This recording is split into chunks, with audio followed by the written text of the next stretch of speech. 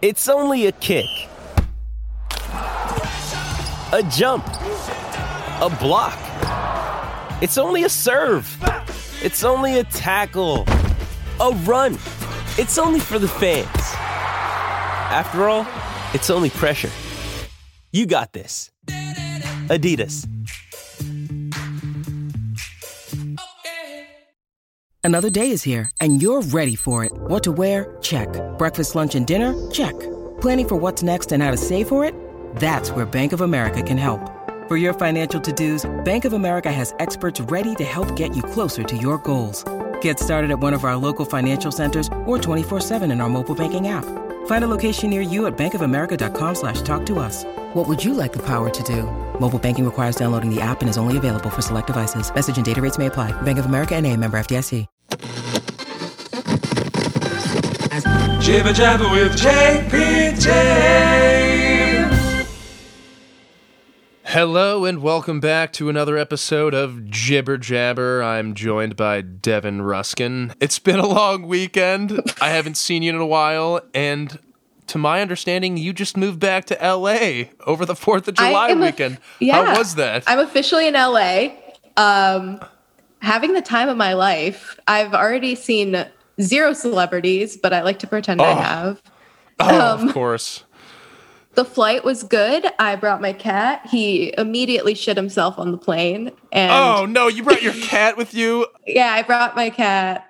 I would have been so mad at you. I am deathly allergic to cats. Almost can't breathe when I'm in their presence. Yeah, I said to the person next to me, I hope you weren't allergic to cats, because mine's 25 pounds. Oh my gosh, that would have set me off. I am so allergic. And I don't just carry allergy medicine with me when I travel. Oh my gosh. But hey, good for you. That's really nice. Yeah, he's not potty trained apparently. Got home, washed him immediately. And now I'm just getting furniture, going on Bumble. Fun. The guys here are incredible. They're all engineers. So it's already a step up from Florida. I could totally see you dating an engineer. Way to go, Devin. Get after it. Thank you. Yeah. Yeah. I mean, I'm not an engineer, but congrats to me for maybe mating with You're an engineer of comedy. Give yourself some credit, thank Devin. you. Yeah. And how was your weekend? How was your 4th of July? Yeah, it was great. I smoked 2 10-pound pork shoulders for everybody. We caught over 100 crabs and had a big crab feast. And it took me 10 hours to smoke those 2 10-pound pork shoulders. And I had a little cherry barbecue sauce on the side, which I made. So everybody was really full and happy on the 4th of July. Cherry barbecue sauce? Cherry barbecue sauce. And I smoked that pork shoulder for 10 hours. I was hitting it with smoke every 45 minutes. We just finished the last of it yesterday, and I'm really sad because I know. I had to buy a new smoker because my old one blew a circuit, and so literally on the day before the 4th of July, I had to go to Lowe's, buy a new smoker, but my girlfriend convinced me to get the lower end of the smokers because she literally told me, why do you need a smoker that smokes 10 pork shoulders? Well, because I don't like to spend multiple Saturdays smoking pork shoulders. It's a very involved process. But I got the smaller smoker that can only smoke 4 pork shoulders. That was my major conflict over the weekend. But had a really great 4th of July, and it was a lot of fun. And I also went to somebody made my day the other night. I went to like a meeting for this mission trip that I'm doing with these high schoolers, and I sat down at a table. I've been feeling really old. I'm gonna turn 27 this year. Adulthood. Wow, grandpa alert. Yeah, adulthood smacked me in the face when I turned 25, and I'm less than 6 months away from turning 27. So that's been dawning on me, but I sat down at this meeting for this mission trip the other night, and one of the high school students asked me what grade I was going into. I was so excited. That's awesome. I know. I couldn't believe it. It really made my day. You do look very young. I do have to say, you have a baby face. I'll take it. I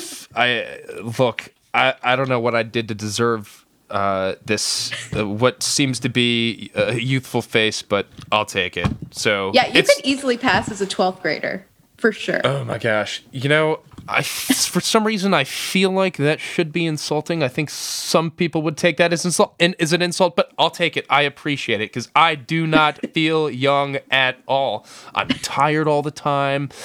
I get angry easily. The little things are starting to bother me because I feel like half my life is cooking and just feeding myself. My body deteriorates much faster than it did when I was in high school. At least I think it does. Oh my gosh. So I feel old, but that really made my day.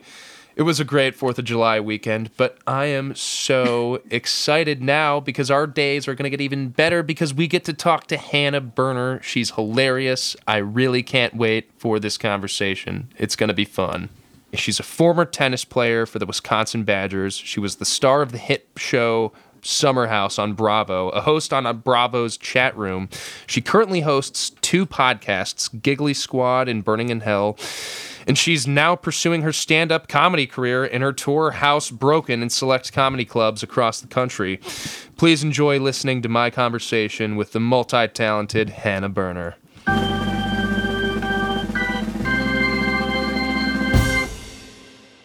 Hannah Berner, it is great to see you. It's been almost 2 years since we've interacted with each other socially. There's been a little bit of back and forth here and there on Instagram, but I missed you. You are one of the most vitalizing characters I've ever come across in this strange endeavor I've been on in the last 2 years. The last time we met, it was really a strangely magical, couple of days. I don't know if you remember the last time we actually saw each other was not on your podcast. It was at our former manager's son's bar mitzvah. Do you remember that? A Boogie with a Hoodie was performing, and there were all these... never forget. It was the most iconic. All the kids were cooler than us. We were looking at each other. Yeah. They didn't give a fuck that we were on TV. The kids didn't give a crap. The parents didn't give a crap. Boogie with a Hoodie definitely did not give a crap. I didn't get to meet a Boogie with a Hoodie, even though we were all managed by the same person. That never happened, but it was just such a strange moment in time that it was a lot of fun. I look back at it and I smile because that a moment like that. How could you not bond at a bar mitzvah like that? It was beautiful. What was the theme? Yeah. The theme was rich. Aren't they all? Yeah. Was it in New York or LA? Just imagine, Okay. Just imagine one of the Kardashians having a bar mitzvah or a bat mitzvah. Sorry, rather the Jewish Kardashians. Yeah, literally. Just imagine one of the Kardashians throwing a bat mitzvah, and that's literally what it was. Also, guys, I apologize that my hair is wet for this podcast. I look like I just escaped from a swamp. You and I both. This headphone configuration is a little odd, so I'm not going to hassle with it. But my head is wet too. I just got done working out. You couldn't make the... I played some tennis. I wanted to be fresh for this. You still play tennis? Stop bragging about working out. Oh my gosh. Whoa. Oh, working out is a strong term. It's too fucking hot. I hit 2 balls and I was like, ah. Crap. I also like I'm just catching up. I like the books in the background, JPJ. It looks like you know what you're talking about. It's just a matter of circumstance, actually. They're actually not my books. But I appreciate it. That's awfully kind coming from you. But real quick, Hannah, I just want to reminisce about this because this moment will never happen again for the rest of my life. We were both, I just want to recap, you gave me a little patch of comfort in that really strange interaction. We were both super uncomfortable. Nobody wanted to talk to us. There were all these multi-billionaires around us, and nobody wanted to talk to us. We were so uncomfortable. I even asked you if you wanted to hang out with me and my friends afterwards, and you were like, no, I'm tired. I'm going to go home and take a nap. which is totally cool. I completely understand, but that was a really interesting point in time, and I understand you. No one could take that experience away from us ever. I know. I must have told that story 1,000 times. It was just such an interesting point in time. Yeah. This teaches us stuff about social stuff. I feel like with friendships and in relationships, and this is why. Not to bring up The Bachelor, but this is why The Bachelor effect is not always right. If I was in a beach in Bali, I would fall in love with a fucking barnacle, you know? It's the situation. You have to put people in uncomfortable, make them build an IKEA couch. And if they survive it, then they're meant for each other. You know what I mean? And I'm not saying like in another life, who knows, we are meant for each other, but like we bonded in the awkwardness. We totally did. I know they do the height thing. Like if you're scared of heights, that's fake shit. Right. This is put them in a bar mitzvah. Yeah. With music and kids who are slightly rude. A lot of rich people. There was just those people were screaming cash. Because there's two types of people in that situation. The ones who, would look at each other and laugh, and the ones who would look at each other and they drown. And, you have a good sense of humor. So I'm very happy that we were in it together. Oh, appreciate it. Likewise, Hannah. But look, you've been up to quite a bit since then. Oh my gosh. And I really want to get into that because, first of all, you've been crushing it. And I feel like people don't really understand that you're such a multi-dimensional character. Okay, you're a very rare breed, Hannah Berner. So you're making me blush. You've competed at the highest level of both your athletic endeavor and your professional endeavor, and I feel like that never happens. That's such a rare occurrence. When I first met you, I didn't know you. I just thought you were another one of my manager's clients. I didn't do any research prior to meeting you. I think I woke up one morning and I was told that I was doing a podcast, and I hopped on your podcast and I met you. I was intrigued by you because it's so rare that a woman is so confident and so aggressive in her social interactions, and I kind of caught on to that, and I love interacting with people like you because I learn things from someone that has a very astute sense of social awareness as you do. And now you're a feminist. So this is great. Me? Whoa. Hey. Sure, I guess you could say that to an extent. I hang around my sister. It's probably my... He's like, whoa, let's not go too far. Do not call me that. No, no. It's entirely possible. I've been spending a lot of time with my sister Jilly. Shout out to Jilly. She is a feminist, so it's entirely possible it's rubbed off on me, and I don't even know it. Like, I've just noticed recently, since I've been dating my girlfriend, I've adopted some of her language without even knowing. Like, certain words will just come out, and I'm completely unaware of it. But anyway, my vocabulary's changed a little bit as a result of that. But Hannah, back to you. Your vocabulary is incredible. I just look at the books behind you. The books. Yeah, you have a plethora of knowledge. Oh gosh, I've given you the wrong impression. These are not my books, and this is not actually my room. I'm illiterate. I can't read. Oh my gosh. He's like, guys, I'm just trying to get the intro done, and we're like, books are weird. Oh my gosh, it's so funny. But Hannah. I'm curious about your background because I had no idea that A, you went to the University of Wisconsin-Madison, and Go Badgers. Throw up a W. Hells yeah. I went to a running camp at the University of Wisconsin-Madison, and let me just tell you, I'm happy with what I accomplished with running in high school. I broke 2 minutes in the 800. After that, I put running away, but playing a sport at the University of Wisconsin seemed completely unattainable for me when I was in high school. And I went to high school in Wisconsin. The girls' tennis team at my school won the state championship. Every year I was there. I don't think anybody from that team got a scholarship to the University of Wisconsin-Madison because that's where everyone went. Wait, are you from Wisconsin? I am from Wisconsin. I didn't know this. I know. I didn't know that you played tennis at the University of Wisconsin. You didn't know that I didn't know. I know. That's what I'm saying. That's why I thought it was. That's why I think you're so fascinating. We could have talked about this during the bat mitzvah instead of just awkwardly moving our hips. Here we are talking about it. Oh my gosh. You totally could have brought that up. I feel as though, your athletic accomplishments are something that you bring up when you first meet someone, but you didn't tell me anything. You didn't even I'm not want a to hang out man. with I don't me go that up night. to people like, I played football. I lift. Hey, I'm a little bit offended. I'm a man and I don't do that. You're painting. You brought up that you're you using did track. a broad brush. You brought up that you did track pretty early in this podcast.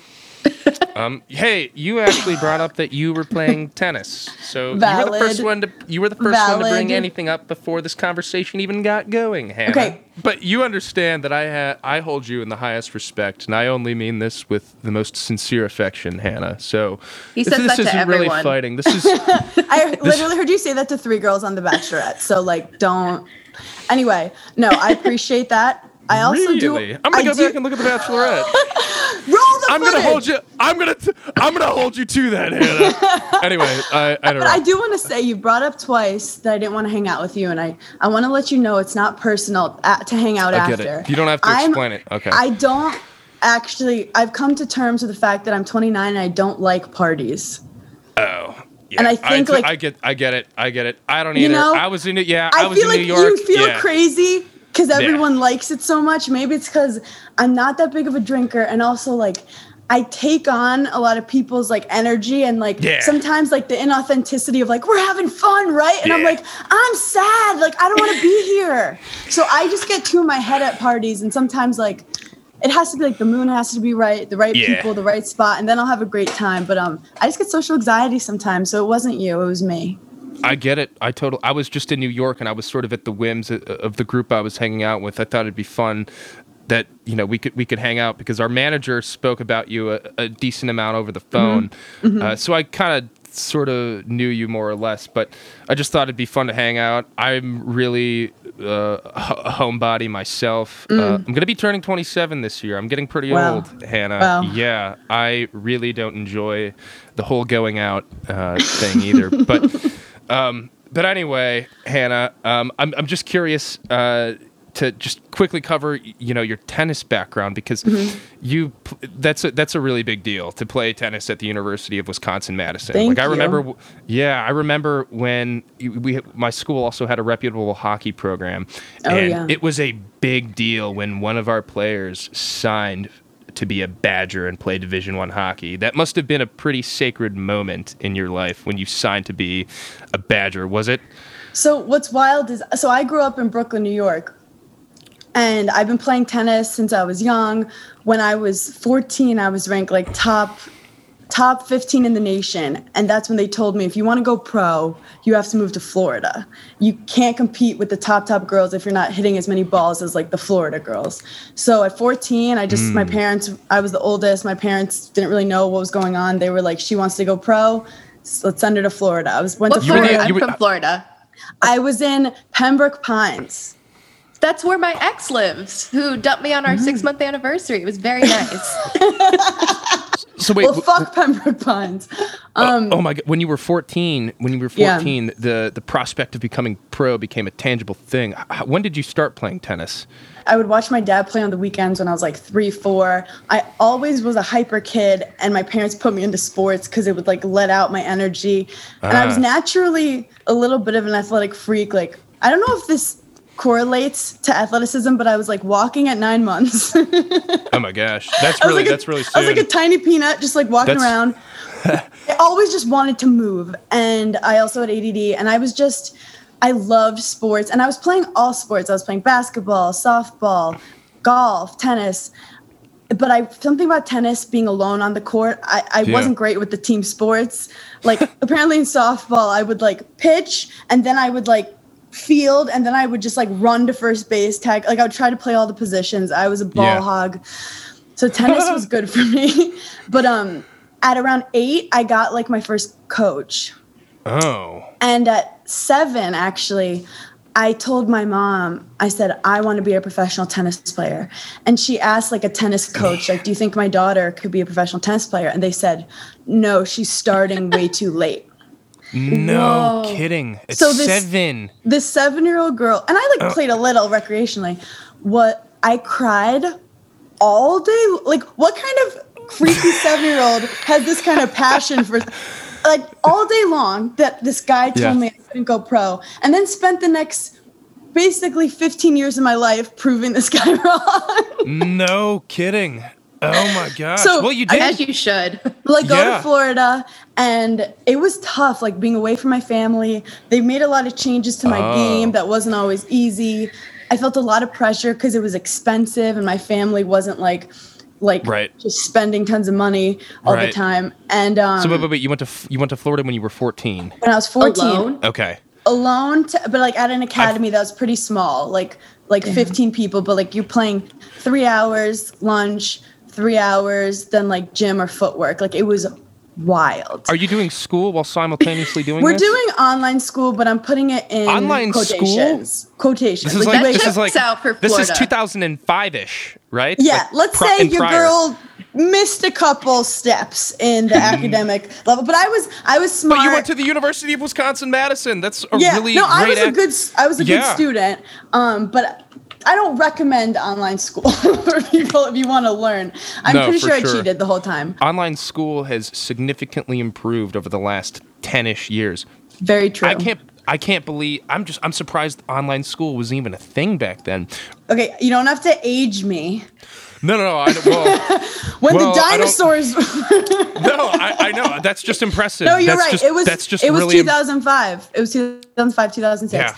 So I'm like 15, 16 years old, and I get ranked in the 18 and unders. I was top like 250 in the world of 18 and under. So like my ranking's going well, but I remember I was just, now we're getting like a little deep. You just want to know about my history, good. But I wasn't happy. I felt like I just was putting so much pressure on myself, and I was like finding myself, I'd like cry. I was having terrible anxiety, and I just wasn't having fun.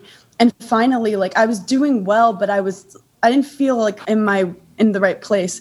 Yeah. So I get back to New York City, and I remember I'm 16 years old. I was like dealing with bad depression, anxiety, and my dad. We go on the court. My dad was my coach growing up. Can I ask this real quick?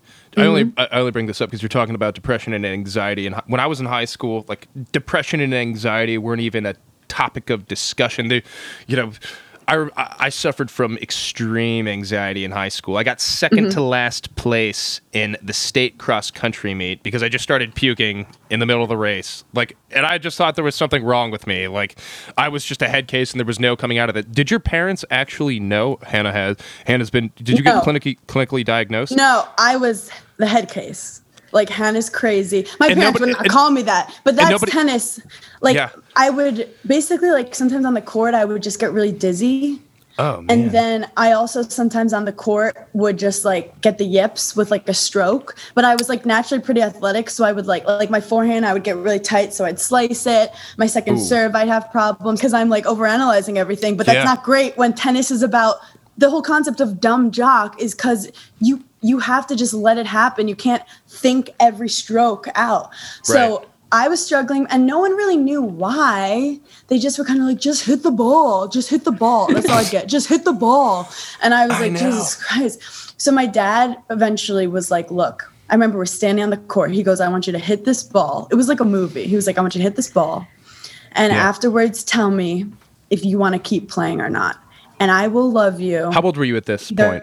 16. Okay. Most people are they're getting boobs. They're they're drinking. And I've gone through a whole, it's beautiful. I've gone through a whole fucked up career by then.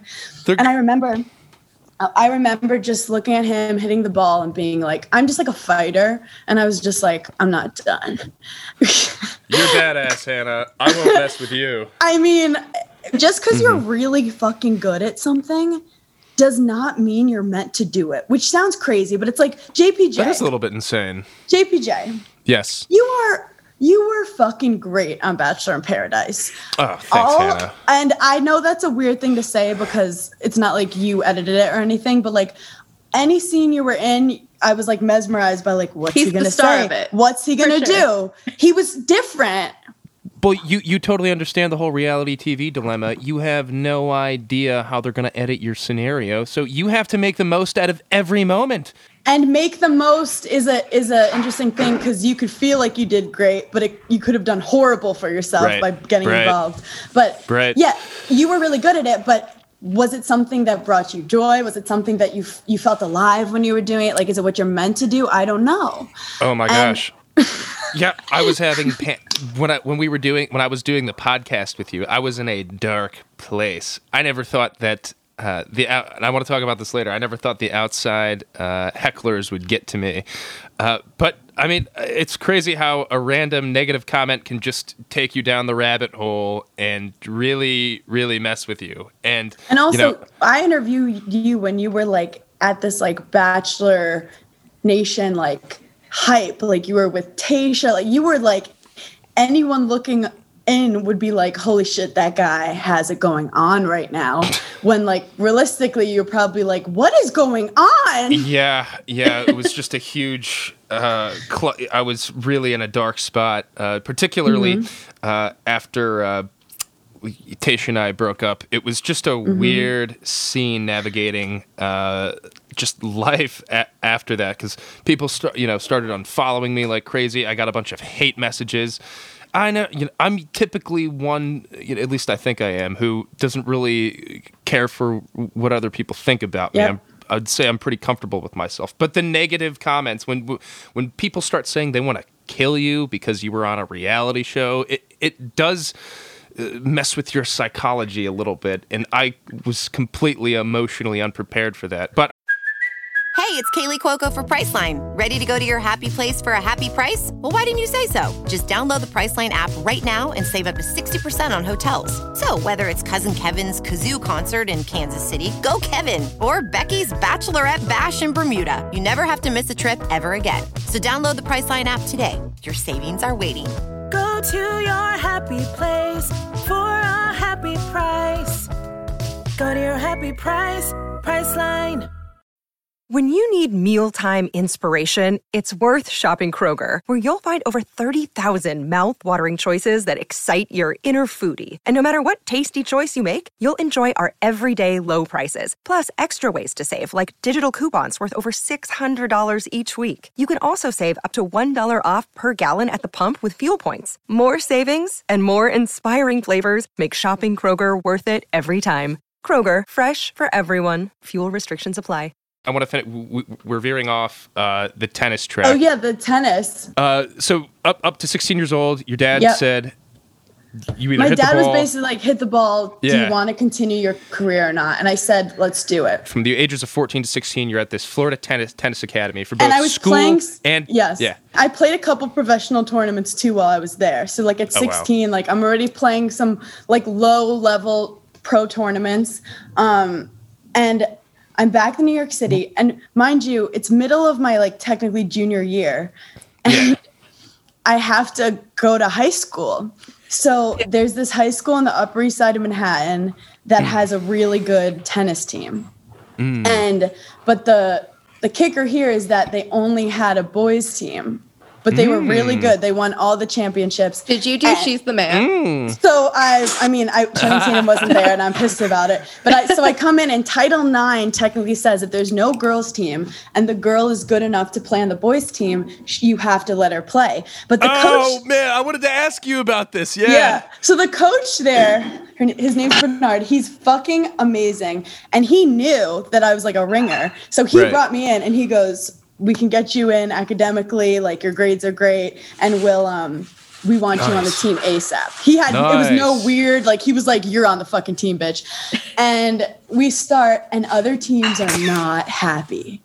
Not happy. Like, because my guys on my team were so supportive, and like I'd go on the court and they'd be like, keep it easy on her. Like, don't go too hard on her. She's just a girl. And then I was she's on her period. Like, she could be nice to her. But also, guys, this is high school tennis. So high school tennis, these guys, like, a lot of them, like, they just smoke weed. Guys who play recreationally. Like, I was like, if I lose to these guys, I would lose my brain. There were some good players, but it's not as intense as. I found this on your LinkedIn. And the New York Times wrote an article. This is a national publication. They wrote an article about you. The headline was, "She plays with boys and rivals don't like it." Did that go to your head when you were in high school? Did you just think that you were like some like tennis god? Did that impact your game at all? That's a big deal for a national publication to say something like that while you're in high school. Yeah, some other teams were getting mad. They were like, it's not fair that you have this girl who's a ringer. It's like a lose-lose for boys because, you know, if they win, it's like they beat a girl, and if they lose, it's like they lost to a girl. And in my head, I'm like, it's a lose-lose for me. If I lose to this guy who plays tennis recreationally, like I'm upset. And also tennis is a sport where it's not physical, like it's all mental. So it's not like football where they just push me off. Like I was skillfully better than a lot of these guys. Right. And wait, can I just say, like, you seem competitive over every little like scenario. Are you like that? You're a highly competitive person. Am I right? I'm a highly competitive person, but I'm working on choosing my battles. Yeah, but I think that's an incredible but I'm hungry. quality. Yeah, I'm hungry, and I like to push myself. I can feel that. I sense that. Yeah, and I am planting a seed with comedy. They say a lot of comedians are either athletes or addicts, and like being a comedian, you're like alone on stage, similar to tennis, where it's a solo sport. You can't call timeout. You can't pass the ball. When you're in stand-up, you can't be like, sorry, line, or like, can we redo that? So there is a similarity. But so I start playing on the guys' team. We win like the boys' city championship, and there's like a singles tournament in the end, and they make me play on the girls' singles tournament, and I have all this pressure to like win the girls because I've been like playing on the guys, and I think I got down like 5-2. I was so nervous in the finals, and I ended up winning. But then what happened? Then the New York Times article comes out. And whenever I get on the court, there was like press, like the Daily News would come and take photos. And I was getting so nervous because, again, like I was expected to be this like phenom. And even though like looking back, it's like, wow, you should be so proud of yourself. Every shot I was like, is that good enough? Like, am I being like incredible? And I remember I ended up feeling like such the favorite that I felt if every match, if I lost, then like I wasn't this great story anymore. And I remember I ended up losing like one match that I like definitely shouldn't have lost, but I was just so fucking nervous and everyone's watching me. Again, it's like the Bachelor effect where it's like you feel like you're the hottest, but then you're like, oh my God, there's so many eyes on me. I'm gonna make a mistake. Right. But I survived it, and then clearly the University of Wisconsin. The funny thing is, I didn't know it was a university. And this is me being a stupid New Yorker. This is nothing against Wisconsin. Like you go to this tournament and all the college coaches are there, and I got a wild card to it because I had been like playing internationally. I had like a sprained ankle, and I was like not playing that great, but the Wisconsin coach and a couple other coaches, were interested in me. And I visited Wisconsin, and I just fell in love. The State Street and the energy, and they put me on we were on the football field, and they were like, if you come here, we're going to treat you like a professional athlete. And they do. So it was very fun being like friends with all the athletes, except everyone assumes you're dumb because like you can get in as an athlete without the academics being as high. So like that was one con. People thought you were stupid, which some of us were. Let's be honest, some of us were. But being a student athlete, I was playing and training 40 hours a week on top of, they only let me take it's 15 a full-time credits. job. It is. I was a so full-time fucking job. tired. I had a full scholarship, so you're always kind of living with that fear of like you can't lose the scholarship. So it's like if you're late, if you break any rules, so you're kind of cattle, and I didn't love that aspect of it, but I was happy that I didn't have to pay for college. That's incredible. And so throughout your entire college experience, was comedy ever on the back burner? I'd never thought of being a comedian. When I was in middle school, I was in this artsy Brooklyn school, and I loved acting. Acting class was the best. It was, you get out of yourself, you get in, they'd shut the lights. We had this incredible teacher. He's like, okay, we're all gremlins now. We're gremlins. Just go be gremlins. And we'd be like, ah! It was incredible. And all the kids are doing the thing that comes to me, and I'm trying to do funny faces to make everyone laugh. I've always been that person, but I never listen to myself to be like, oh, you can make money doing this. I'm the friend who in the group text is always just trying to make people laugh, coming up with the stupid gifs. And a lot of reality TV people can't laugh at themselves, which makes them good at reality TV. But if you can laugh at yourself, the world is an easier place. But one thing that did help me is my last year, I learned how to video edit on Adobe Premiere Pro. And I wanted to be a sports broadcaster. You wanted to be a sports broadcaster your final year of college. So was being a professional tennis player completely out of the question at that point? So, okay, I don't want to ruin the mood, but my final year, I'm playing number 1 for Wisconsin. It's going well. Yeah. I got hit by a car. What? What happened? It was 6 a.m., like -5 degrees, going to weights. It's snowing. I have my hoodie on. And it's just cold. It's just miserable. It's like it's hell. There's nothing fun about that cold weather. I'm be honest, I'm not awake. And I turn the first turn, and this is a 2-way street. Like I didn't jump in the road. Like I was halfway through the road. Right. And I got knocked by this car. They couldn't have, I guess maybe 15 miles per hour, but I got like thrown. I can't feel my legs, panic attack. And the only thing I'm saying is tell my coach I'm going to be late. Tell my coach I'm going to be late. No. They immediately put me in like a compression ice thing for my leg. Yeah. I had to like text my mom in New York. I'm like, I got hit by a car. I'm fine. I got hit by a car. Oh my She flew in. And I recovered in like a month and a half because I was in like prime physical condition. My legs were like very strong. Right. I didn't break anything, but then it was like right at Big Ten season. And I tell you, when the universe wants to tell you something, I lost 5 matches out of the 12 in third set tie breaks. And I was like, you know what? The sport doesn't make me happy anymore.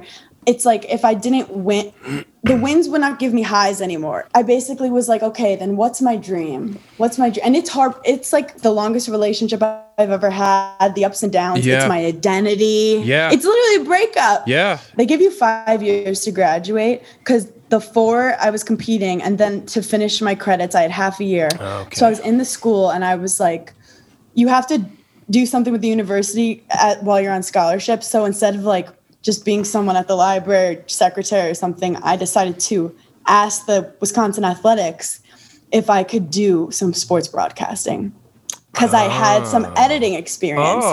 And I go, I know the athletes, I can get good interviews. I know basketball, I know football, I know like all these hockey, I know it. And they were like, okay, we'll give you a chance. So I started with women's basketball. I'd watch the game. Yeah. I would write like a highlight summary. They would send me the clips after. I would edit it. If you go Hannah Berner, Wisconsin on YouTube, you'll see my little video. Yeah. I think I saw a few videos of you commenting on a basketball game or something. Yeah. And I was doing it really well, and I liked it. But then I finished and I go, if I want to be a sports broadcaster, I have to move to like a small town to start in a small network. And my whole family's in New York fucking City, which is like the last place you go to start a broadcasting gig. And I was just like, you know what? I was like, I'm going to New York. And at this point, during your sports broadcasting endeavor, the tennis career is completely in the rearview mirror, correct? I'm basically heartbroken. I can't even look at the Wisconsin athletes, but I'm walking on. I'm going through. I can't go to the gym. I'm just going through removing myself from it. Everything reminds you of him. Yes, exactly. But it was I also needed a fucking break. I was tired. I was burnt a little bit, and I just was trying to find joy in other things. But I go to New York, and my dad's in sales, so naturally I'm like, let's do sales. Cold calling. I literally go from being captain of the tennis team to hey, this is Hannah. Okay, bye. Scary shit. Right. But I'm doing well. I'm making money, but I fucking hate it. I'm in the bathroom how did I find another thing that I'm good at, but I fucking hate? Yeah, that's a tough transition. Yeah. And then I decide I want to go to marketing. At 23, which I thought would be more creative and fun. Turns out it's so boring. Yeah. So I quit that, and I'm 25, basically with no job. And has comedy ever crossed your mind at this point? So I do randomly start dating a pretty successful New York City comedian. Can I name drop? Is the Nikki Glaser story? Yeah. And we love, even though we're making we love. And I think subconsciously I fell in love with like the comedians. I'm like, these are my people. Like I was watching him like live his dream and making money. And I was just like, oh my God. But I'm telling you, I still was never like, I'm going to do stand up. But I get a random message. This is why manifesting is real. Once you want to do something, just say it. And my thing was, I just wanted to do video. I'm like, the hardest thing to do is admit you want to be on camera, whether it's acting. Right. Just admitting you want the attention is hard. But there's two types of people: the people who consume and analyze, and the people who are being the clowns. People that are performers. Yeah. Yes, I'm innately a performer. And tennis is a form of performing. But it completely is. It's a show. Yeah. So I'm dating this guy, and then I get a DM because I told someone randomly I want to do video, and they go, "Hey, I think you're really funny. This media company is looking for a video producer for jokes." Betches, social media. Betches is one of the most influential media entertainment companies on the planet, period. There must be thousands of people trying to get that job, and they just DM'd you? So this guy who worked there knew me and was like, I think you should apply. Mind you, the job is 5 years experience of video production. And I tell him first off, just out of respect. And like, I just was like, this might be a waste of your time. You had some stint with video production or modeling or something. I did have a stint with Wisconsin Athletics, but then also I took an unpaid internship while I was dating this guy doing like as a video assistant at scout.com, which was, I wasn't involved with video. I was just like giving them stats for their videos. But that's why I'm like, you just have to get something on your resume. Like it was enough that they were like, yeah, that's fine. Use big enough words and what is a financial analyst? Like, let's be honest.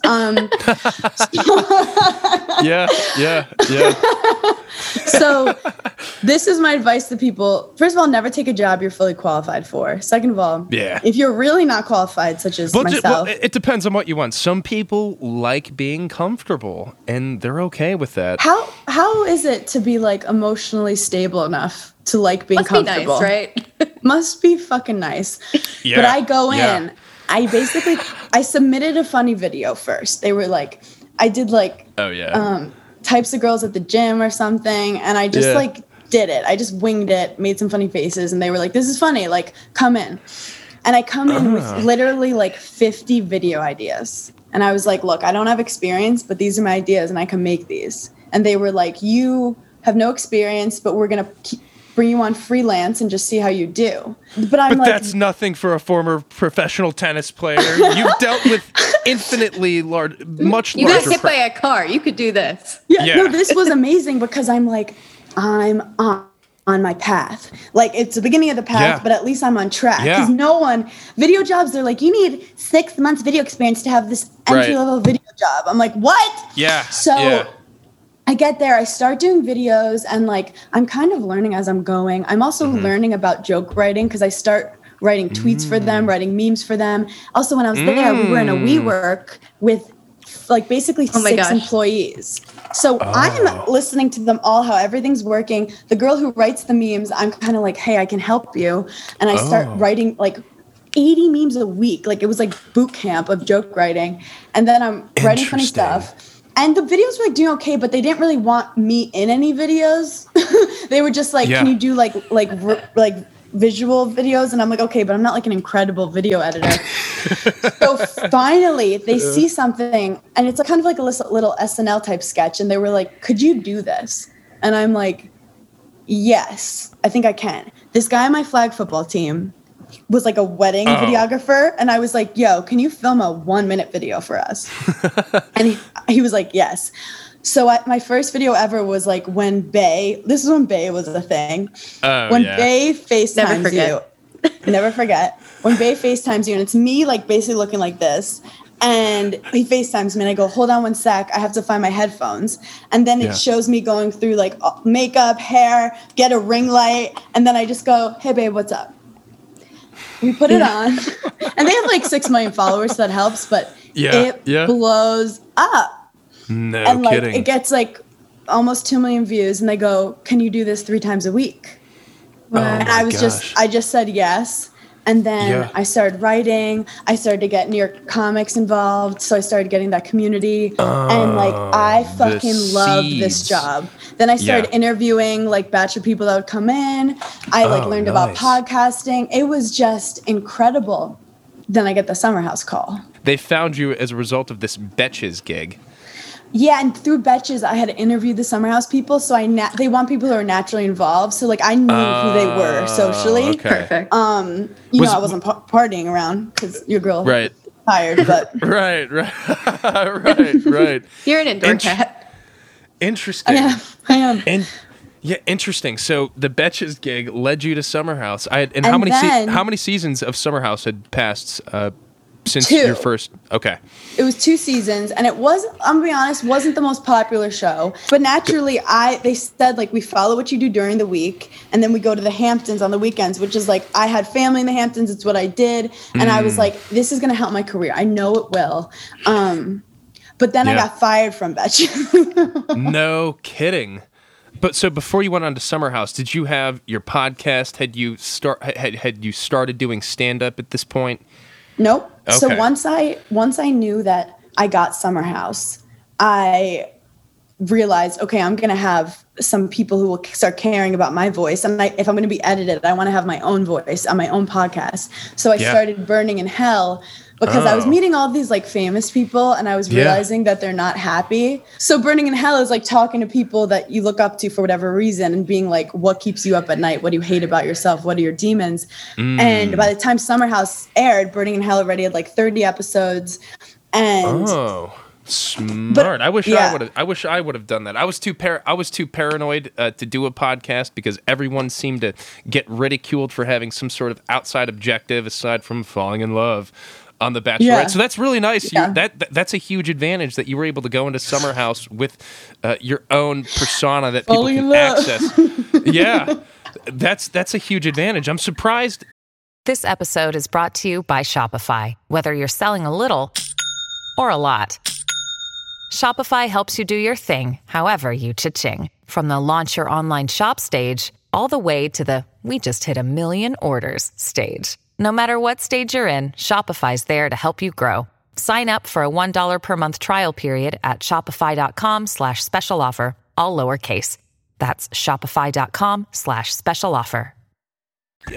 So I only watched a few episodes from season 3, and I'm surprised that nobody, first of all, what is that show even about? I didn't watch the first couple seasons that you had been on, but I watched the 3rd season, and I was just so confused and perplexed. Like they must have used the line, a bunch of people in a house in the Hamptons for 6 weeks. What could go wrong? They must have used that line 1,000 times.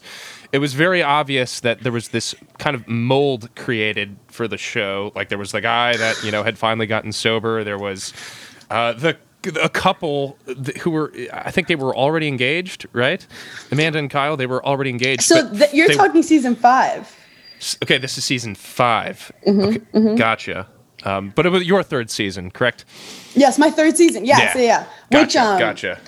So that it originally is about people who are not from New York don't see it as like simple, because as a New Yorker, you are in the city, and then in the summertime, everyone goes to the Hamptons on the weekends. So that's the whole concept, that you have this share house, and on the weekends, and it's like we work hard during the week, and we get drunk on the weekends. But this last season was a pandemic, and I didn't really sign up for like a 6-week WeWork where people are getting drunk and fighting the whole time, and it was bad. I originally thought, okay, there's one couple, but everybody else seems to be single. But I believe your friend Paige had a boyfriend, and he just willingly dropped her off with all these other single people. I don't know how I'd feel about that. I don't know. I don't know how I would feel about that when there are clearly these producers that just want to get you liquored up and want to provoke as much drama as they possibly can. So they kind of leave you with the impression that, okay, the people are all living in this house, and there are probably going to be a few hookups, and it'll be interesting to see who winds up together. Yeah, you guys all had boyfriends and significant others outside of the show. So what was the that was the problem, that like we needed some single dudes in the house, and like we needed some more single people, because then all the drama gets put on like one person, your girl. Yeah. And we're fighting the good fight. We're fighting the good fight. But like, it was a shit show. Oh, for sure. But Hannah, let me just tell you. So look, it's no secret that you were the villain. But look, if it wasn't for you, what would the show have been about? What would they have talked about the entire time? You made I'm telling you, the V word to me, it's so weird because my first 2 seasons, like I was one of the most likable people. Like people, and I still thought you were best friend. And I still thought you were one of the most likable people during the season that I watched. I didn't watch the 2 prior seasons. I feel the same way. Exactly. Oh my god, thank you. But and what's my girlfriend also wild, feels the same way. We're just some nonchalant. I fucking love you guys. Hannah, look, we're a couple of unbiased, nonchalant viewers. I just couldn't get behind what the show was supposed to be about. And if that's the thing. The concept was fucked up for the season, because normally it's like you have these crazy 3 days with your party friends, and then you like calm down during the week and you decompress, and like then you come back. We're all stuck together. That's really nice. Oh my gosh! It was that's luxurious. Awesome. It was amazing. And I saw that you were on your phone the whole time, so you at least have. Well, you have fun because it's not, and there's also no competition. But then when you realize there's nothing happening, then that's when it's like, oh shit. And my thing was, I was talking to a guy who had been like playing with my emotions very intensely. And people stand him. Is this Luke? Yeah, people loved us together the previous season, because I was very like, I just want to fuck a hot model. And then it turned into like him taking all of my time all year. And I was like, what the fuck is this? So as someone on reality TV, like I wasn't like, fuck it. I just like sat him down, because Sierra, the other girl, was like, yo, he's been fucking with us. So I was like, okay, let's sit him down. Let's talk. And it turned into like, Hannah, you're making this up. You're crazy. This is insane. And then when you have enough people around who were like, we're ready for Hannah to not get any love, and if they support it in the confessionals, the next thing you know, you're this crazy girl with daddy issues. Yeah, and look, I think I think your interpretation is a little bit skewed, because I'm not really familiar with the fans of the show. Yeah. So I really am not. I'm not so sure about that whole dynamic. But look. The way that we saw it was, you're this comedian, right? That's very plain and obvious. I thought you were brilliant from the moment you walked on. All the craziness aside, I watched you were the funniest immediately. I thought you were brilliant from the moment you walked in, right? So this whole thing is... you're going to make me cry. As a competitive person, now that we've covered that, I come in and I'm like, I want to do the best I could do. And it was so obvious. I knew but that attitude I totally is bought into it. Easily manipulated. Like, you want to do well? Well, this is okay. And I'm sure you have producers that are provoking you the entire time. And it's, am I right? Well, you probably can't talk about it. I can't talk about Sixth Sense, but like you feel like you're a feminist hero. Okay. When Kyle was, I can't even tell you the extent of like the verbal abuse that I dealt with. Oh, geez. And then you watch, and only your reactions are there. Oh man, that's tough. And you're just crazy. And I'm like, the stuff that was said, like, so it was really hard for me, because I felt like I was, everyone loved me when me and Luke are together, and then I stand up to Luke, and then suddenly everyone's all mad that I stood up to Luke. I stood up to a guy who was so disrespectful to me, and I found the love of my life, and then the internet turns on you. Yeah. Thank you. But the internet's like, no, we don't like this, Hannah. We want this single one. And I get that. I get it, kind of, because it's more relatable. I think you're overthinking the whole thing a little bit too much. First of all, you blew up as a result of the show airing. You gained a lot more followers, and from an objective, I think most people sort of understand the whole reality TV dilemma. You were just there to create as many funny moments as you can. That was immediately obvious. That was immediately obvious from the moment you walked in. I think Luke was the last one to show up on the first episode, right? And he brings in his new girlfriend. And I think you were probably just like a little thrown off by that because I think he'd been talking to you on and off. Yeah, of course. Yeah, he didn't tell you. So no, he was talking to me every day. So, yeah, exactly. So even if you're dating someone else, that's just gonna you guys have a history, and regardless of who you're in love with at the time, that's gonna throw you. That's going to cause a visceral response, regardless of your dating situation. But you were brilliant in that moment because he shows up with Ciara, and you immediately just jumped the gun, walked over, and said, "Hey, Luke, I'm going to show you and your significant other, who you're clearly flaunting in front of me, the entire house that you guys are going to have romantic moments with." I thought that was brilliant. That was brilliant, and I think that's why you resonated with so many people because that was just a brilliant read on the social chemistry at the time. And then they loved being like, Hannah was like trying so hard with Ciara. Like she was so nice to her. Like, it's so embarrassing. Weird. And I was like, should I be mean? Yeah, exactly. Yeah. You can't win either way. So I think you handled it incredibly well. Oh, thank you guys. But also, I did not go on reality TV for people to be like, Hannah is perfect. You know, like Hannah's aspirational. I went on to be like, I want to show that like women could have depression. Women could have anger. Women could be sexy while also being sporty. I did have a lot of confidence going into that season because I felt so much likability, which also... Blake Horstman once told me, and I love this quote, he's like, the people you love on reality TV are not as great as you think they are, and the people you hate are not as terrible. And we're all just people. We're all complex humans that like, but it's so easy to be like, they are villain, like they're the villain. Like who in your life is like actually like there's people you don't like, but like no one's like trying to burn down the town. They're not like actual villains. I mean, there are some, but anyway. Right. That's your new catchphrase. Burn down the town. Burn down the town. But I went in confident, just like, well, whatever emotions that are authentic to me and I feel, America's going to get it. Like America will. I felt them. Yeah. Like, I felt my shit. You leaned into your emotions brilliantly. I'm tired of crying. I just want to eat. It was just such a great.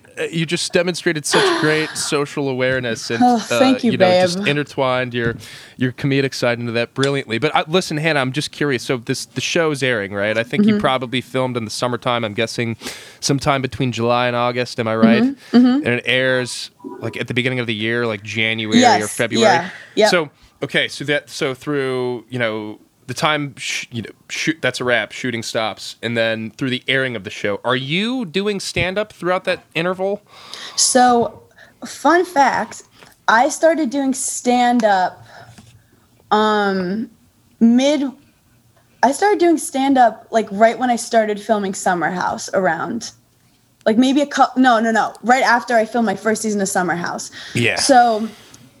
I actually had my first tour about to start. I did DC, LA, and San Francisco, March 9th, 2020. I get a call from my mom being like, the NBA is canceled. And I was like, if the NBA is canceled, Hannah Berner's stand-up tour is going to be canceled. Right. But people don't know because in the show, for whatever reason, they did not show anything about my career this season. They didn't let me speak on anything. You didn't hear me talk to my mom. You didn't even hear a lot of confessionals. But I was really upset that my stand-up tour, that it took a long time to get 45 minutes of material to memorize. That's so hard to write all 45 minutes too. I mean, it turns like into a song and you remember it, but it takes a long time to put together 45 minutes when you're doing 10-minute sets in the city every night. But and so this is March 2020, right? 2020. I was before. And so is Summer House is simultaneously airing, correct? Yes. Okay. But this is prior to your depiction as a villain, correct? Yes. Yeah. Okay. You're a content creator and you're a comedian, so you're constantly spitting out new ideas, and you have to sort of be in this free-flowing creative state, right? As an actor, who just has to read lines or regurgitate lines and step into a character's shoes, I found that nearly impossible to do when I started receiving hate on social media. I just couldn't escape the thought that there were a lot of people that wanted me dead because I stopped dating my reality TV girlfriend, right? So, so while you're in this state of having to produce material, you have a big stand-up tour that you had to prepare for. I would imagine this past winter, but you were simultaneously being depicted as a villain in this TV show. How did you step outside of how did you leave your emotions at the door and create new material? So right when the stand-up tour got canceled because of COVID, my season 4 was airing, which was my like breakout season. Everyone loved me. I'm everyone's best friend. Everyone loves me and Luke together. It's insane. It's bonanzas. But I also, so like it's all positive. And then in the summer, I go in to film Summer House, and I'm telling right after the filming, I would have like called my manager and been like, we're fucked. Like I had no idea that I was going to be the villain. No kidding. I had no idea. I was feeling like I stood up to a guy who disrespected me, 2 guys who disrespected me, and the stuff that was being said to me was so insanely horrible. I mean, but it was weird because when I would defend myself, no one would jump in. And then also they were saying that I like talked bad about their relationship when there's no evidence of it. Like, if I was talking shit on something, you would fucking know. Like, if it's an off-the-mark comment, like, clearly you're trying to create a storyline against me. Sure. Yeah. Sure. But I didn't think it would catch on because it wasn't true. Right. And then watching it, they're, like, in the car talking about it. And then they're like... Hen is just like, and then you just see me like walking to the bathroom, like Hannah doesn't help, and I'm like walking to the bathroom. Gosh. And I remember I would watch the episodes and I started having panic attacks after the episodes. I started just getting all this hate on social media. I couldn't go on my phone for about 2 months. Yeah. And my content, I'm not just posting hot photos. Like, my content is bringing joy to people. My content is being the friend who is saying what everyone else is scared to say. Like, you have to be likable to make people laugh. Like, funny is a likable characteristic, and likability is like a complicated thing. But like, you don't want to. It's like, you know, when you walk in a room and you feel like everyone doesn't like you, and you try to make a joke, and people are like, "Shut up." That's how I felt filming all Summer House with the people around me. And then so social media, I've been tweeting for years. I started just doing my normal tweets, and I would just the queen of hilarious tweets. Thank you, honey. I post a tweet like not any funnier or less funny than I've been doing, and just hordes of people, shut the fuck up, you're horrible, no one likes you. So I don't mind when people don't think my shit is funny. I mind when people are coming for me based on a show that's knowing a part of me. It's skewed, and in all reality TV is skewed to a degree, and I think people need to realize that. And people being on reality TV, people forget that you're an actual person with emotions, and they think that their words have no effect on you. And it's really sad that we live at a time where, you know, people feel the need to take out all their anger and hostility towards reality TV people who are real people. Yeah, reality TV fans and comedy fans are very different. There is some overlap. Yeah. But then the reality TV people...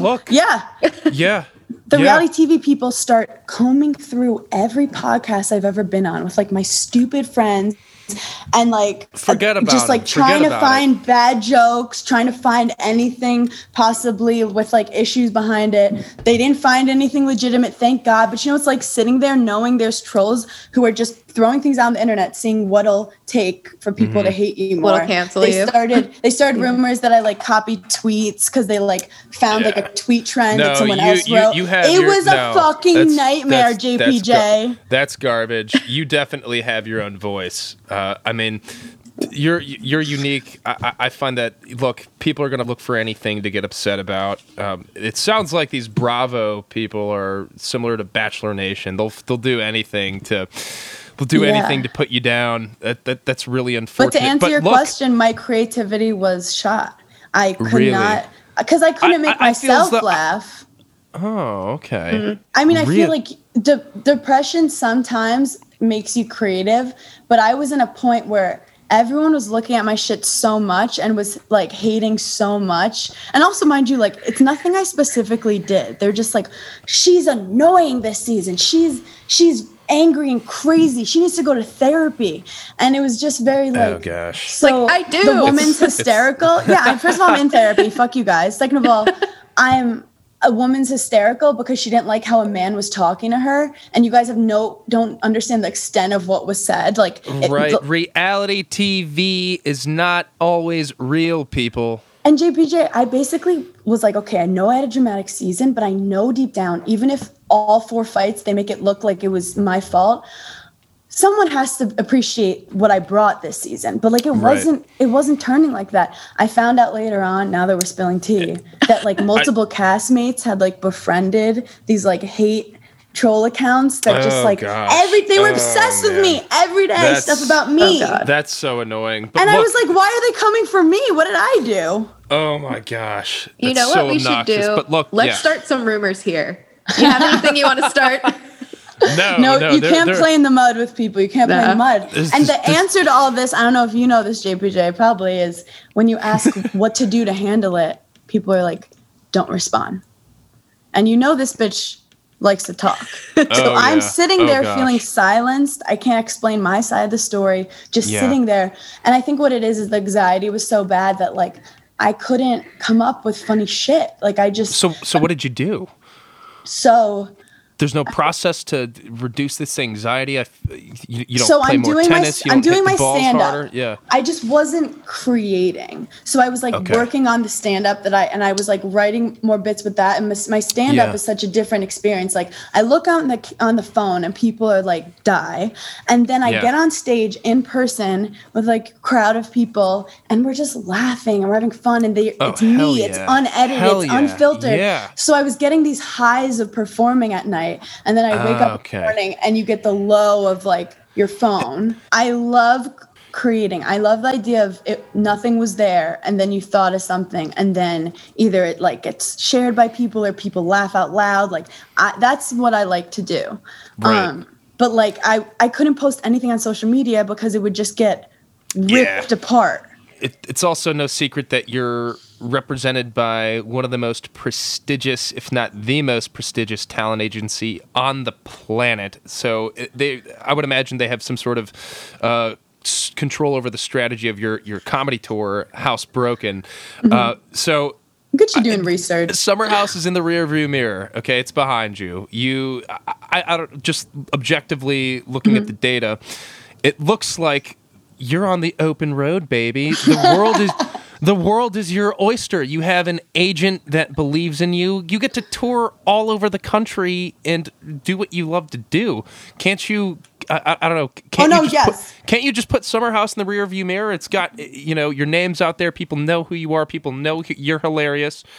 I feel like the way it went down and the way I left the show was like the worst experience ever. But I realized that like I would have stayed if that shit didn't happen to me. And like I'm in a relationship with someone who I'm like deeply in love with and care about. Congratulations. And we would not have survived a season on Summer House together.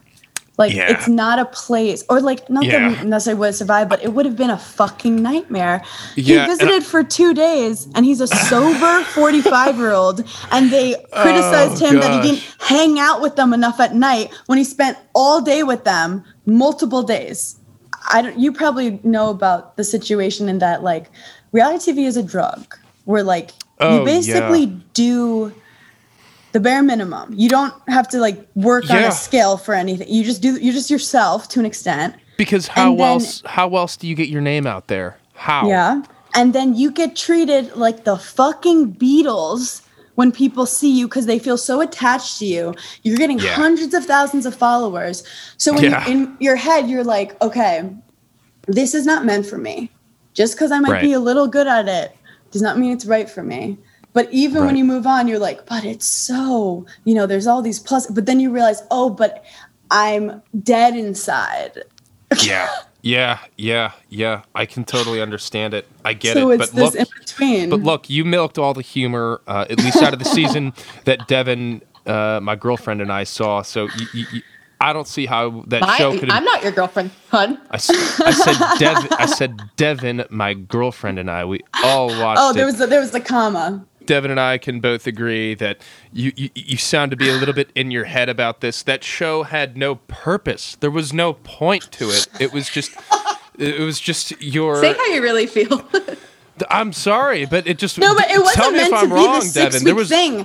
I know, and but when there's only one Yeah. person stirring shit up, it's like, okay, we can't have everyone look bad. Like, Yeah. so we have to, like. I'm going to go ahead and say the things that you're not allowed to say, Hannah, because I'm sure that you're still under contract because it's been less than a year since the show has aired. Let me go ahead and speak for you, Hannah, even though you did not tell me this. I'm saying this on my own accord. I just happen to believe on my own accord that there are producers provoking you the entire time. It's not like you're fully autonomous in that environment. There are definitely outside forces provoking the drama. Anyway, you seem to be, way too in your head about it. You gave that season purpose. It was fun and interesting to watch because of you. Everybody else seemed to fit into a mold, and it just felt repetitive watching everyone else. You made it interesting, so I think you should leave satisfied because of that. And look, Thank you, honey. You have the most prestigious agent representing you. When did you get signed by WME? I've been with them for a decent amount of time. I did actually the third time I ever did stand-up comedy. Yeah. I did a random show that there was some good talent on the show, random show, and a WME agent. This sounds like one of those, I was in the mall. No, but I was doing a random show and the WME agent was there and he came up to me and he was like, I think you're really talented. And I was like, thank you. And he was like, how long have you been doing comedy? And I was like, 3 times. Oh my gosh, that was while you were doing stand-up. Well, Hannah, congratulate. That's really that's really exciting. And this guy was like, he was like, okay, are you willing to work at this? And I was like, I'm hungry. And he's like, okay, if this is where you're at in 3 sets, we're going to take over the world together. And I got very excited and he's just believed in me. And I'm definitely not his, big earner, but right. He's given me the belief that I can, go on tour and we're growing together. So it's exciting. Is there an added amount of pressure as a result of being repped by this guy? I feel more confident. He gave me a seal of approval. I believe in this girl. I feel as though people have a whole career in stand-up before they even, yeah. My stand-up's been weird because I've been writing for a while and I love the camera. So put together when I was on stage, I was like, I don't even really get anxiety. I love going on the stage and I would throw up before tennis matches. Yeah. Would you say you sort of get a heightened sense of awareness while you're on stage? You're just totally in control. I'm just totally in the zone where oh man. I'm you're not thinking of anything else. You're just in the fucking zone and you're in this high and you're kind of wild. You can take risks, whatever, but I just feel you can say whatever you want. Say whatever fuck I want. And I just feel like I'm in my right space. Tennis I was good at, but I never felt like I really belonged. And comedy is what I feel like I belong. And the first time I ever did comedy was in front of 150 people. No, 200 people at Caroline's. I did 10 minutes. Did you have any experience? Have you bombed yet? It's funny. I've had a lot of very small shows. You show up somewhere and it's 6 people, 5 people. So I've had shows that went badly, but I've had jokes bomb. I haven't really had situations where it sounds crazy, but I've had sets that I'm the crowd wasn't great or I blame the crowd or whatever. But overall, you gotta be you just have to, you don't deserve laughs. You're not the one that says this is funny. They decide what's funny. Right. So I'm also I don't have much of an ego when I go on. If I get a couple laughs, I feel good and I feel proud of myself that I even got up there. And I think that attitude has helped me improve a lot because I haven't been scared to go on stage. Oh, awesome! Can I confess something? Yeah, I do stand up too. I did try doing it as a baby once. I was like, let's do it as a character. So I did stand up as a baby, and I've never bombed harder than anyone in the world. It was so fucking embarrassing. Well, whenever you're trying something new, you bomb a lot, and if you're doing the whole thing as something new, that's bomb central. Yeah, I had the same set for a year, and then I was like, let's just go in a diaper and see what happens. And You are hysterical. But now you can tell it's just a podcast. Devin. That's awesome. I would have loved to have seen that. I'm talking big bottle and like shaker and a diaper, and no one laughed at all. You know what? Oh, man. That is so fun. That is so fun. That's the funniest thing I've ever heard. But that's a great growth experience, because how could life get any worse than that? You've already been through normally you're like, at least I don't have a diaper on. But yeah, I've definitely like bombed in like just tough small rooms, like 3 people, and like they brought their kid, and you're like, are you guys fucking kidding me? But it's like, but a lot of people in comedy is like, you gotta bomb. It's like, do you really? Because it's easy to bomb. I could bomb all the time if I wanted to. So like, my thing is always just like creating new jokes, trying to slide them in, while also just like being free on stage, not afraid to bomb, but not like being like, I need a bomb to be great. Does the performance prior to yours have any impact on your interaction? Yeah, that's such a good question. So like if somebody's crushing it before you, does that create a little bit of mounting pressure on your end? So stereotypically in comedy, if someone's like killing it, as they call it, like doing well, it like makes the comic after nervous. But like I'm weird, like I don't, just because they're like, oh no, like they're killing it and whatever. I'm weird with comedy where I don't have a lot of like preconceived anxiety with it, where I'm like, if they're not laughing at a comic, I get nervous because I'm like, ooh, the crowd's tough. Like they're just not in like a laughing mood. I want the person before me to crush. And also further fucking more, like when it comes to people coming to, like featuring for me or like doing shows with me, like I want the funniest fucking people surrounded by me, because I just always want to be like inspired. And because some people straight up are like want their opener to just bomb, so when they come in they're like amazing, but like I want the crowd to be like, this show has been so good from A to Z. But comedy and podcasting is so collaborative, and I think I really love that as opposed to tennis, where I was always just having to like beat someone's ass. And I was like, I didn't love that energy all the time. Right. Like I like competing with myself, but not necessarily like meaning like I have to take someone down. And also, you just saying that right now proves you're such a good person. Just wanting, like, come on, people. Yeah. She doesn't want the comic before her to bomb. I'm so bad at confrontation. And like, I was scared of it my first 2 seasons. I really didn't get into it much. Once a girl said I like wasn't that feminine, and it like kind of upset me, and they were like, you should confront her. She's not feminine enough. Lift your shirt up. Done. I was like, you want to see my labia clap? Like, what do you want? So I actually did that in a confessional, and they were like, Bravo's not about the word labia. And I was like, that's anti-feminist, because that's just a part of your body. Okay? Right, John Paul Jones? Just kidding. Right, Jack? So I said to the girl, I was like, hey, like, I know you've been bringing up that I'm feminine enough, and I just think I just like it. And she goes, why didn't you bring this up immediately when I said it? And I was like, I ended up apologizing to her. Like, that's me in confrontation. But then this last season, I'm not like, I don't like yell with my friends. I don't yell with my family. Like, obviously we're not perfect, but like yelling's not my thing. So I would just start crying. Like I get too worked up, and I'd be like, and I would just cry and like say weird shit. Like I don't know how to fight with people. I just want to eat. Yeah. I just want to actually eat and like call it a day. So anyway, So Hannah, seeing our culture move in the direction it is, do you see or do you anticipate your sets kind of dodging the cancel culture at all? Because like, a lot of the big comedians talk about that. Joe Rogan, Dave Chappelle, Jerry Seinfeld won't even do stand-up now because he's worried about offending people. And I know that you love to talk, and you have historically speaking been So, I mean, I've done hundreds of hours of podcasts, and I do think it's important for people to understand like the motive behind things. Like if you're trying to make people laugh, and a lot of comics are like, within the comedy community are things like, if you're going to say something that's edgy, make sure it's fucking funny. Because if you're just being offensive and not funny, it's like, we can't defend you in that. Right. But for me, a lot of my comedy is like, I haven't delved into that much like judging culture type thing. Like I'm not like up on the politics of stuff. It's a lot of like my internal struggles and like dating and falling in love. And being I do judge intolerant.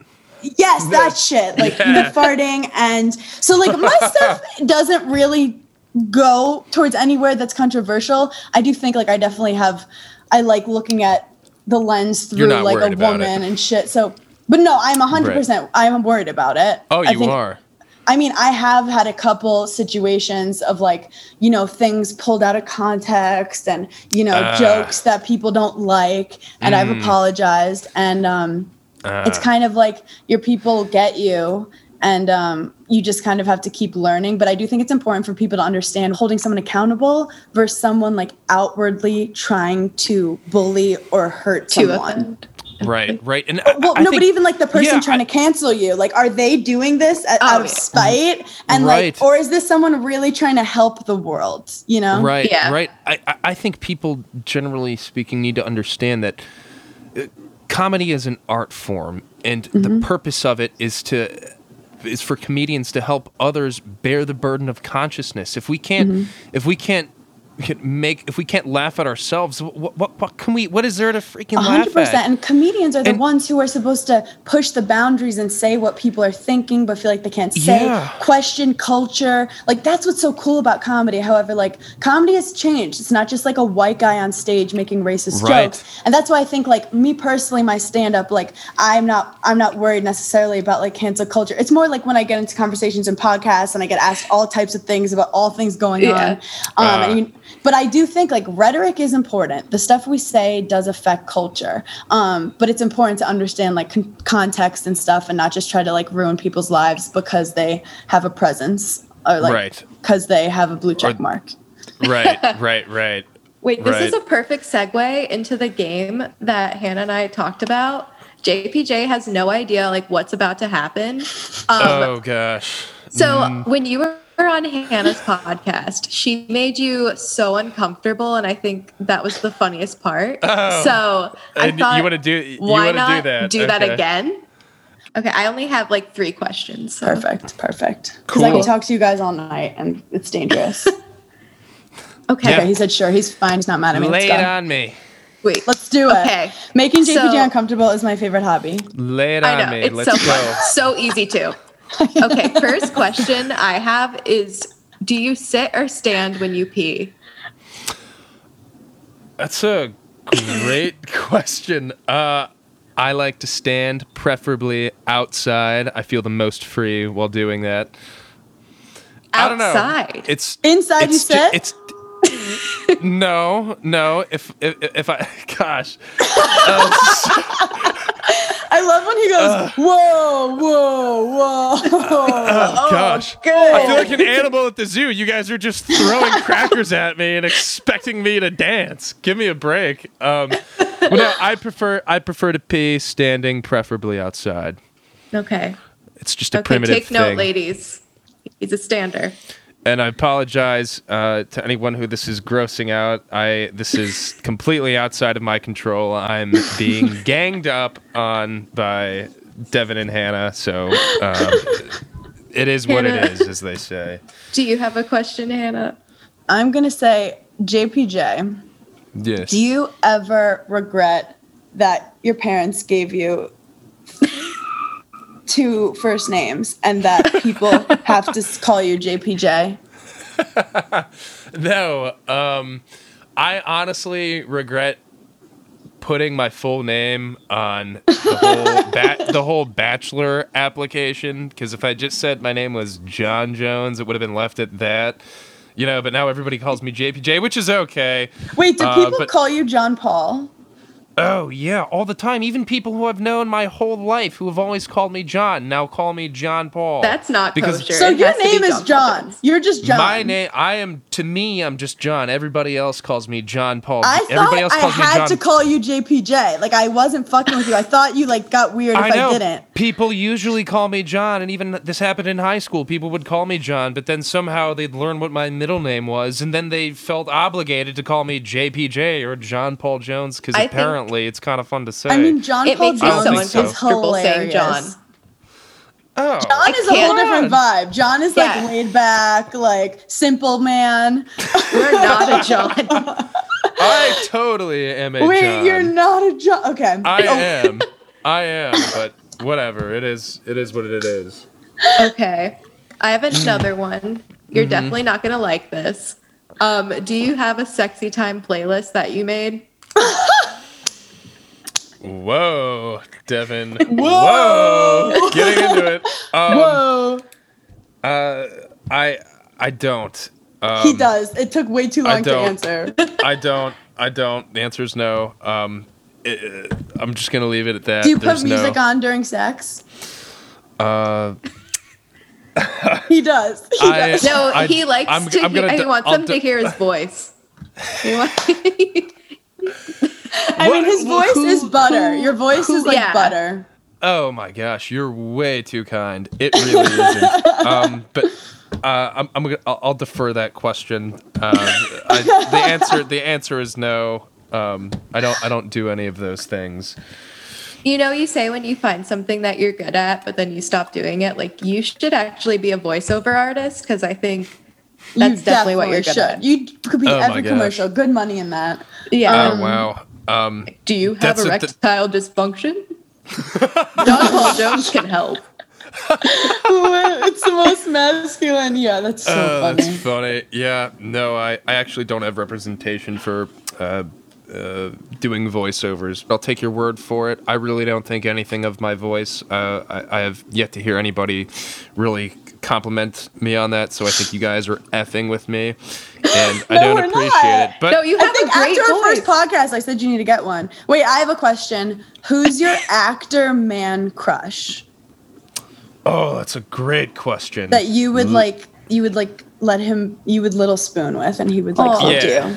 Leonardo DiCaprio. Oh, Leo. He hasn't had a bad movie. The guy has yet to make a bad movie. He's delivered us from horrible movies. I think he's incredibly. I think he is single-handedly responsible for maintaining good movies. He just doesn't do a bad movie, and I think good movies get made because of him. And he's just an incredibly good-looking guy. I'm incredibly attracted to him. I'd hug him if I ever saw him.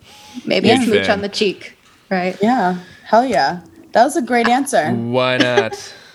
I have one last question for both of you. Are you guys done making me feel uncomfortable? Oh my gosh. This one is, you're not going to get uncomfortable at all, I promise. Okay. I pinky promise. All right, so, fun. If you could choose anyone to be in a summer house season, who would it be? If I could choose anybody if you were in summer house and you could choose your 5 people to be there, who would it be?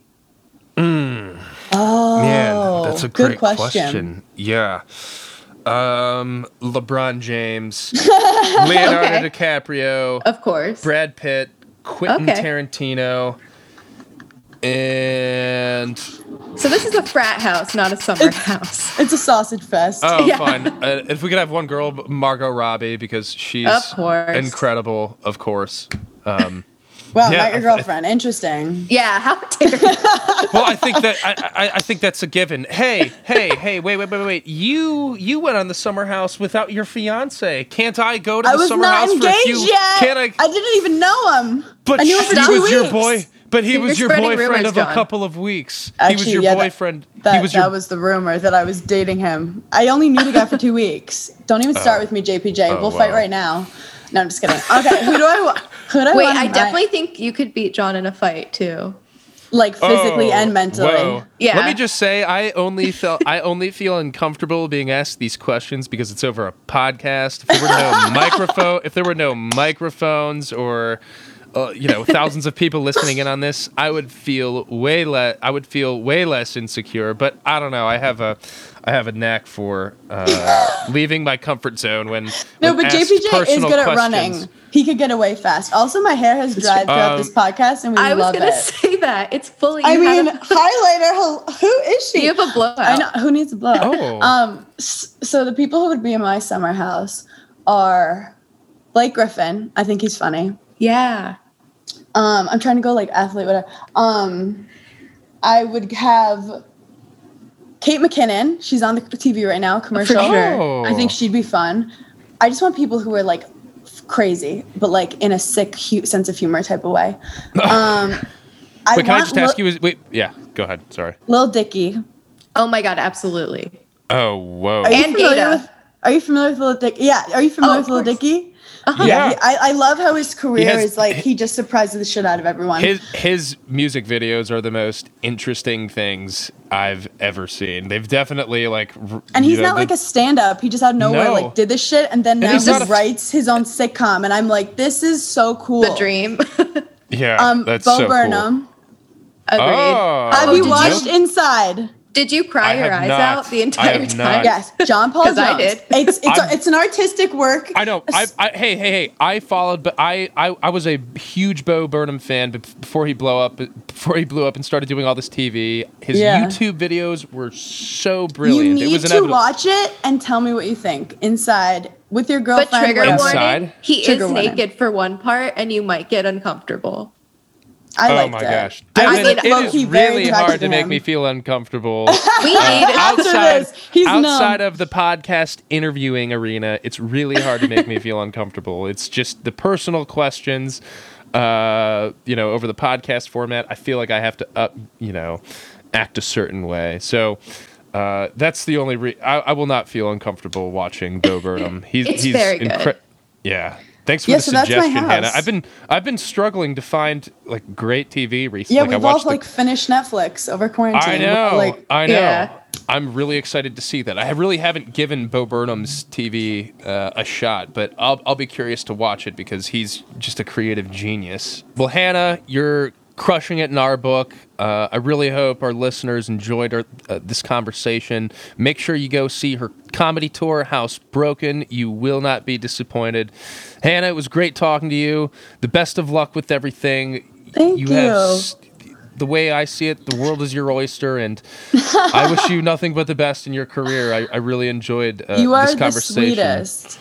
Devin, it was so nice to meet you, and JPJ. Whenever you're in the city, we'll catch up and we'll talk some shit. Oh, hell yeah. We won't go out, but we'll talk shit. We'll go to dinner. I'll look forward to it. I don't like going out either, so that sounds great. I'll look forward to talking to you when there finally aren't any cameras around. That will be a lot of fun. Oh yeah, Hannah, we'll get wild. Perfect. It will. Best of luck with everything, Hannah. Great talking to you. Thank you, guys. Thanks Ciao. so much. Bye.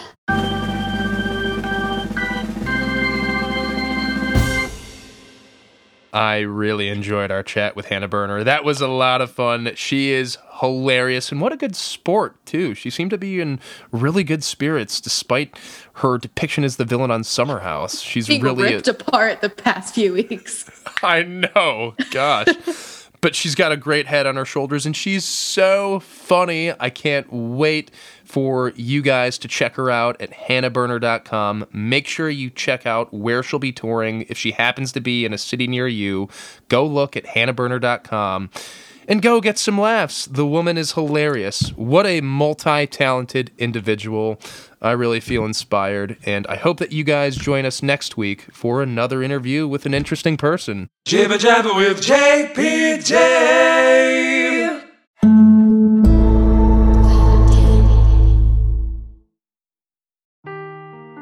Seeking the truth never gets old. Introducing June's Journey, the free-to-play mobile game that will immerse you in a thrilling murder mystery. Join June Parker as she uncovers hidden objects and clues to solve her sister's death in a beautifully illustrated world set in the Roaring '20s. With new chapters added every week, the excitement never ends. Download June's Journey now on your Android or iOS device, or play on PC through Facebook Games.